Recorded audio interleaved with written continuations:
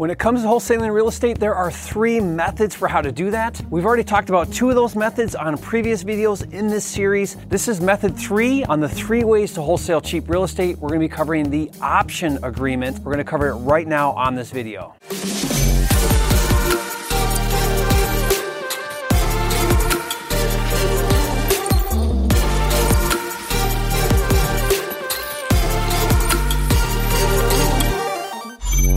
Welcome back, Jerry Norton here, and this is our 3rd method for how to wholesale cheap real estate. We've covered the other 2 methods on previous videos in this 3-part series. Again, this is Real Estate Freedom TV. Everything we do is to help you master real estate so that you can make more money and ultimately live your dream life, have, be, do, and give everything that's important to you.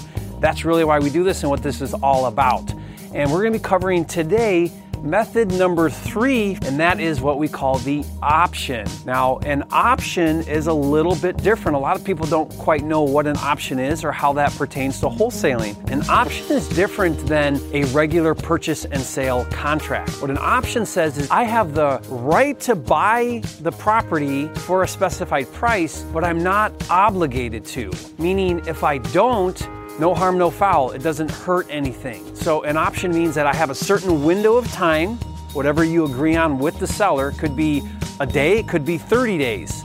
But I have a time frame for when I need to execute that contract. So for example, let's say that I get an option for $50,000. And let's say that my option agreement is for 30 days.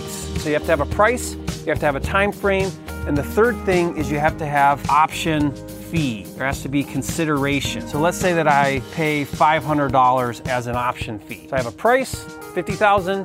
I have a time frame, 30 days to execute the $50,000, and I have an option fee of $500. What that means is it means if I don't buy the house in 30 days for $50,000, then I forfeit my $500 option fee. That's the downside, is you will lose your option fee. Now you can set that option fee to whatever you agree on with the seller.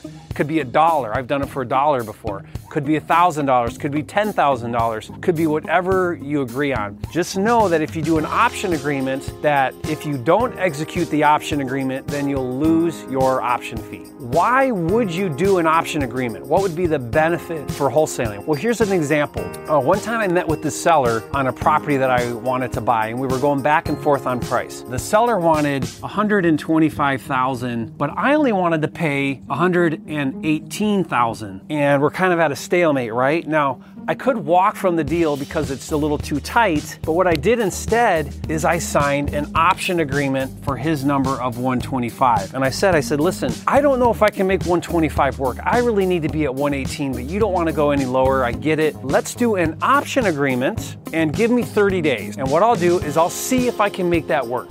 I don't know if I can, I'm not for sure. And I said, I'm gonna work with my investors. I'm gonna see what I can do. I'm gonna do my very best. Now I did that because I wasn't sure if I could do it, but I got plenty of time now. So what I did is I went out and I shopped that deal to investors, and I finally found an investor that would pay $130. So that meant that I had a $5,000 wholesale fee. So I went back and we executed the option agreement. I assigned it to a cash buyer. I'll talk about this in a second. And I made a $5,000 fee. So the reason why I chose to do an option agreement was simply because I didn't know if I could find a buyer. So that's where an option can come in really helpful when you're wholesaling real estate. So let's walk through the 4 steps here. Step number 1 is you execute an option agreement. I'll give you my option agreement. It's a really simple contract. It's in my wholesaler contract pack. This is my resource guide for everything we're talking about in this series here. So you can get this, download it for free. Just click the link in the description and you can get that, and you'll have my option agreement in there. So you execute that option agreement. Remember the 3 things. You have to have price,